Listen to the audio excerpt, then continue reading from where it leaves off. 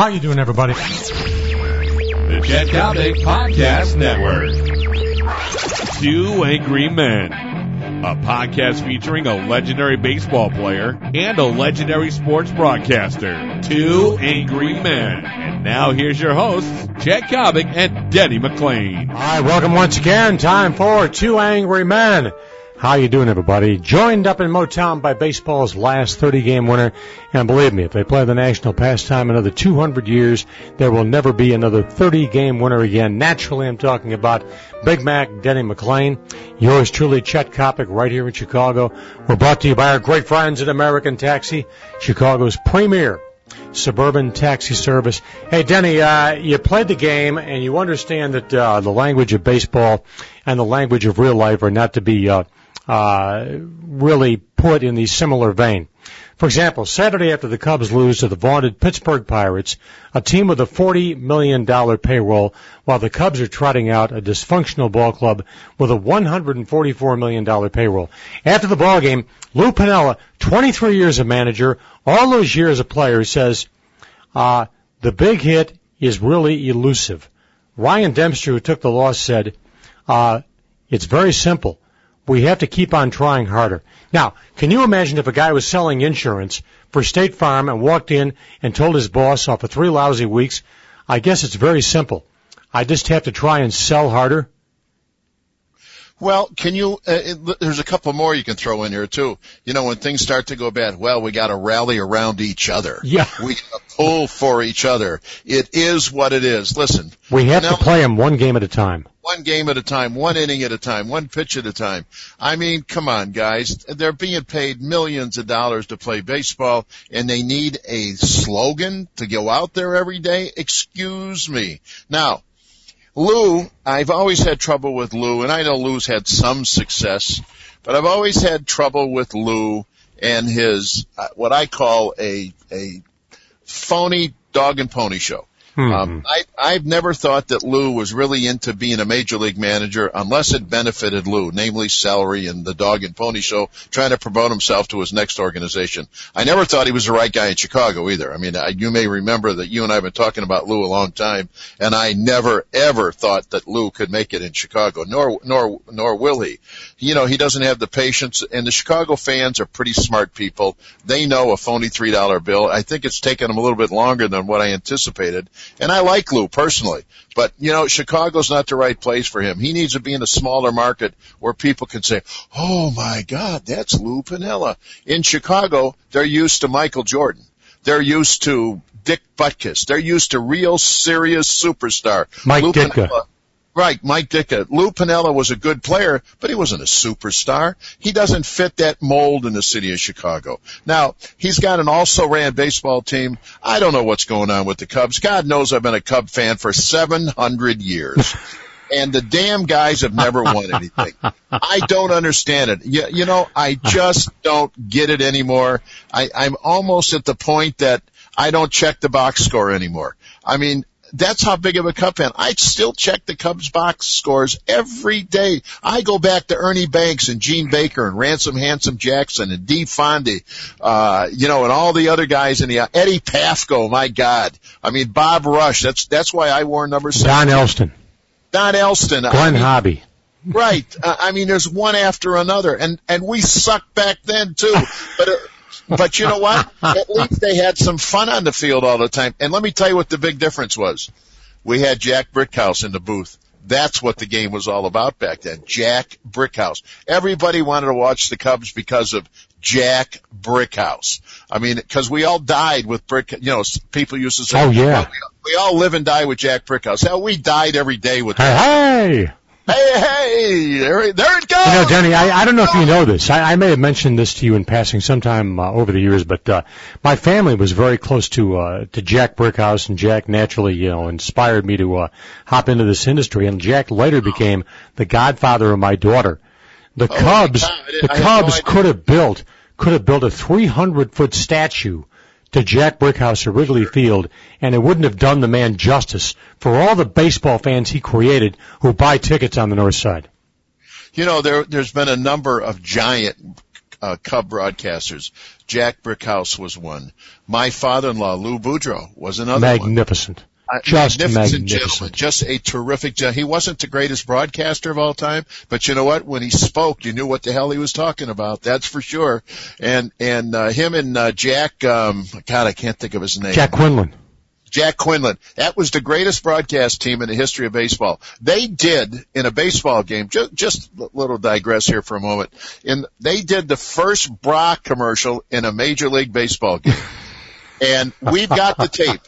You know what we got to do? We got to bring out the tape one day and play it. And it is the funniest material because Quinlan and Lou couldn't say anything once they started talking about Sears and the new bra. And for 3 or 4 innings, every time they would go to say, well, here's Ernie Bank. He's Ernie Bank. They couldn't, for 3 or 4 innings, they literally could not get it. It's one of the great pieces of tape. And, we got to play it on the show when Denny, what's the killer about being a manager today? And I'm watching this here in Chicago with, Ozzie Guillen, Lou Piniella, reporters arrive at the ballpark 4 hours up front. Say hi to Ozzie. Ozzie says hi back. Lou says hi back. 3 hours in front of the ball game. You sit down with the press. You got maybe 2-3 good reporters. You got about 30 guys holding microphones who don't know a baseball from a hockey puck. Then you got to manage a ball game. Then afterwards, when you just want to be left alone, you got to meet the press all over again. It's gotten to a point in time where being a manager is no longer about the lineup. You're a public relations man. Well, sure you speak on behalf of the ball club. And looking at Piniella right now, and the guy is 67 years old. He's no spring chicken. I mean, Saturday during his press conference after they got beat by the Pittsburgh Pirates, this guy looked like Mahatma Gandhi, for heaven's sakes. Well, here's your other problem with the press conferences that they're always having.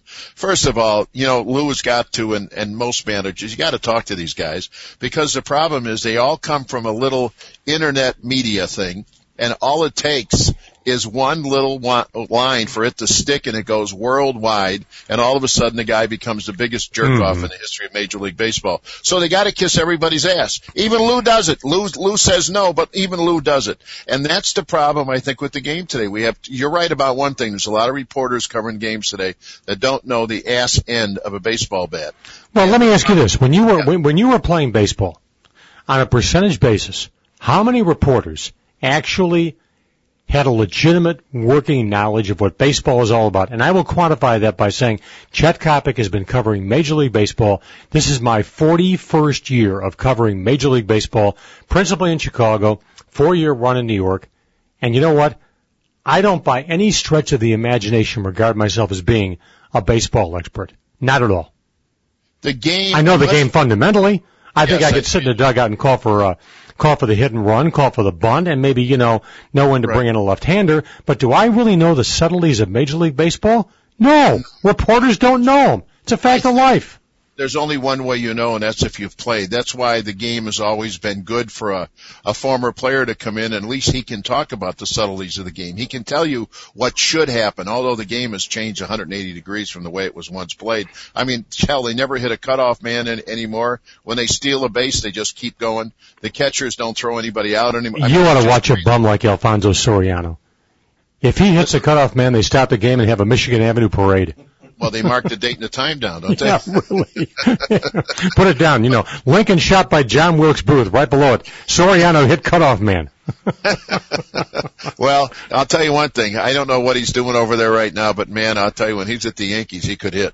Oh, very, very magic, my friend. So, your thoughts, Denny? You have a couple of ideas up your sleeve tonight. Go ahead and bring them to the table. Well, I'm going to talk about Chicago and LeBron tonight. Folks, I want to tell you something. I know there's this ugly story going around, and I'm telling you, folks, it's ugly. You will not get LeBron. Chicago is, like we said earlier, is used to the Michael Jordans and guys like that. The bottom line is, LeBron is the first player, because of the nature of the NBA right now, because there's only 1.5 superstars in the game of basketball today. That's LeBron and the rapist in L.A. That's all. Those are the only 2 legitimate superstars that people talk about. LeBron being LeBron. Listen, There's only one city in America that he can go to and be almost as big as the city, and that's New York. Chicago doesn't qualify. Boston doesn't qualify. LA doesn't qualify. Listen, if you can do it in the Big Apple, buddy, you can do it anywhere. This kid, by the way, hasn't proven anything yet. Yeah, he can score a lot of points, and yeah, he can throw dust up in the air 15 feet, but he hasn't won anything yet, folks. You say, well, he won 60-some games. That's not what they're there for. They're there to win a championship, and he gets blown out again this year against the Boston Celtics. This kid's got a lot to learn. Now, not only that, but now they're talking about Calipari, this coach from Kentucky. He has to come with him to Chicago. Calipari can't leave until he officially has Kentucky on probation. I thought that was part of his contract. Oh, it's got to be. That's absolutely. I forgot about that. That's exactly right. I mean, Calipari could be in jail if it wasn't for the NCAA. Denny, part of the problem with LeBron coming to Chicago is this. Nobody has stopped to look at the obvious. Derrick Rose, to be effective, the young guard who played for Calipari at Memphis, he's got to have the basketball. You watch Cleveland play basketball. You watch the Cavs play. Who controls the rock? LeBron James. Sure. What you're going to have is a major conflict. Two superstars who can't play with each other. Yeah, but see, you guys throw that term superstar around. There's only one and a half superstars in the entire NBA. There's a lot of good players. Listen, a superstar has got that charisma. LeBron has got that charisma. Oh, does he ever? Kobe's got some of it too, but he hasn't got anywhere near what LeBron has. And you know what? You guys throw around that term superstar. I'm sorry. They're very good players, but a superstar comes with the whole circle filled in, 360 degrees of circle. He's the only one in the NBA today that has it. He's the only one that's going to have it for a while because, you need a character to come along. And what's happened in Cleveland with LeBron, they've developed this character. He's developed this character. He's become what the fans want in Cleveland, and I don't think he can do that anywhere else. I don't think the dust thing works in New York. I don't think the dust thing works in Chicago. All of the other goofiness that he does, I don't think it works. I think if he goes to those cities, he better win. Otherwise, they're going to ride his ass out on the next railroad that comes through town. My friend, talking about LeBron, born and raised in Akron, Ohio. That's where the posse is. That's where the homies are. That's where the family is. If LeBron goes into New York, the New York Post on day one is going to welcome LeBron like he's the arrival of the Christ child.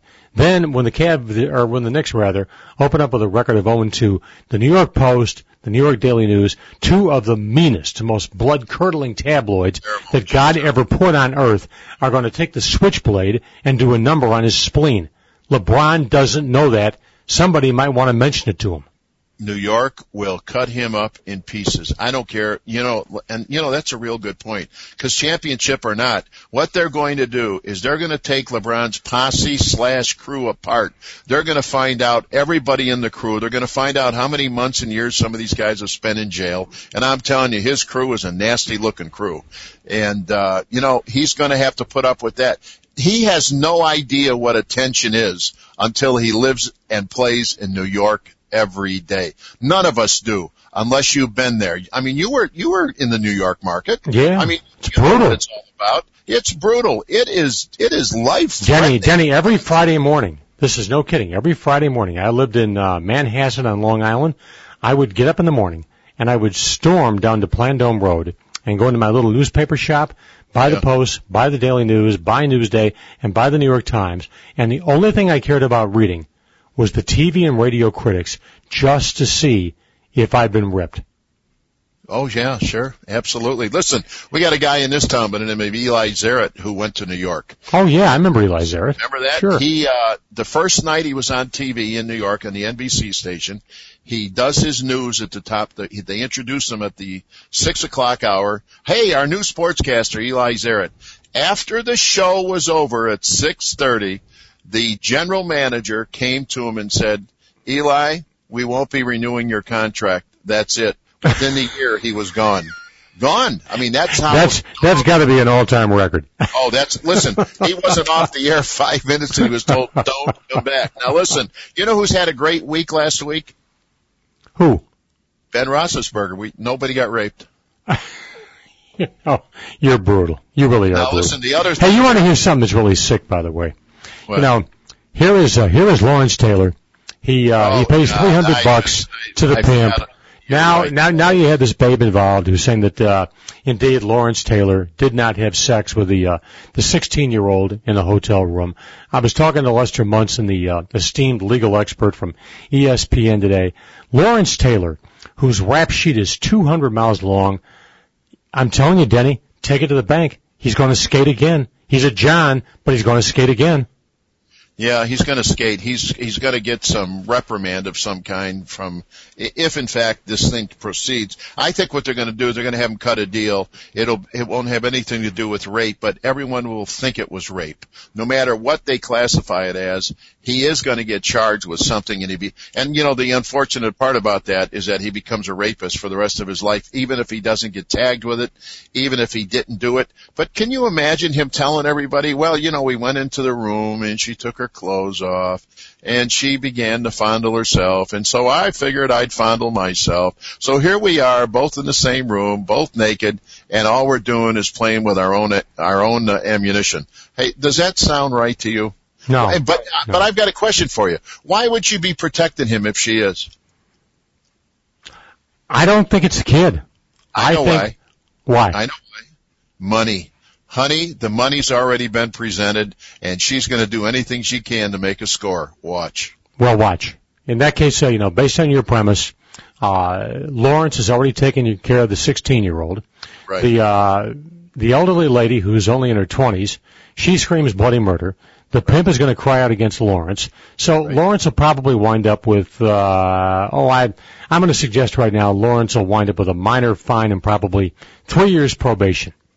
But he will wind up, he will wind up with what you talked about. I mean, this will not be erased from the scorecard of Lawrence Taylor. He will forever be perceived as being a rapist. You know, it's tough to walk away from the title of being a rapist, to being accused of a rapist. Kobe Bryant hasn't been able to get away from it. Every time I look at Kobe, all I think about what he did to that 19-year-old girl. Whether it was right or wrong, she said no. That's what she said, and we have to assume she was right because Denny, Kobe Bryant's a superstar. No doesn't mean anything to Kobe Bryant. That's Come on. A lot of superstars. Now listen, another guy who had a pretty good week last week was Tiger Woods. Nothing happened to him. No car accidents. His neck is a little sore. But listen, let me tell you what's going on with him. You'll love this. He's announced now he's going to play in the British Open, which is July 15th through the 18th. Mm-hmm. But you know what? As he recovers, let me tell you all of the hard things he has to do every day. He has to take medicine, which will cover up the juice that he takes. He gets massages, and then they said, hey, listen, rest. Now, can you imagine him getting a massage? Oh man, these guys, they do it. I mean, they do it so right, it's scary. You know, you might be the first guy I've heard actually suggest. The last time, when I was watching Tiger in Augusta during April, watching him in the Masters, right. His upper body looked so big. It looked so big. And I'm thinking about the Tiger who ran away and hid back in 1997 when he won by a dozen strokes in the Masters, just absolutely ran away and hid from the field. Denny, I'm sorry, I have no tangible evidence to bring to the table, but if somebody were to tell me in the position of authority Tiger Woods is using steroids, I'm buying. Well, I got news for you. There is what I'm led to believe, and I've talked to several people in the last couple of weeks. I think I mentioned this a couple of weeks ago. There's supposed to be a new boutique juice out there that is you mentioned that. Impossible to detect. And they're talking about half of the league is now using it because guys are getting tests and they're passing with flying colors. That's what bothers me. They don't know how to say that. And listen, we got some guys over here, and my wife even said the other night, she said, we've got one of the real good hitters, young hitters in baseball here, Cabrera. He is some kind of hitter. But boy, I want to tell you something. All of a sudden, he's a monster. I mean, you look at him now, he's no longer the fat kid that he was. He could he could hit as a fat kid too. But he's hitting such shots this year that I'm telling you, he's approaching the speed of sound when that ball comes off the bat.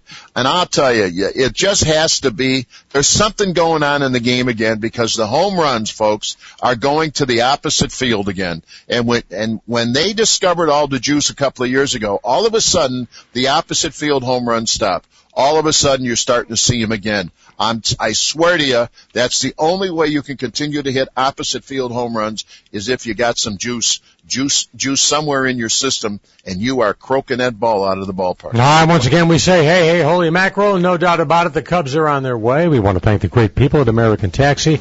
Hey, you folks out in the suburbs, when you want that great taxi service with the right price, with complete courtesy, you always make it a point to dial or log on to American Taxi. Let them be your taxi of choice. Up in Motown, we thank our good friend Denny McClain. I'm Chet Kopic here in Chicago. Our tech supervisor is Mr. Daniel Levy. And we're going to catch you next time around on Two Angry Men. Mr. McClain, the judges have rendered their verdict, and you have registered as per usual 5 stars on a scale of 4. Yeah, but this is easy. This is too easy. You know, this is made for us. You have a great evening, young man, and all you people in Chicagoland, I love you. Go Cubs! Danny, you're the best. Take care, buddy.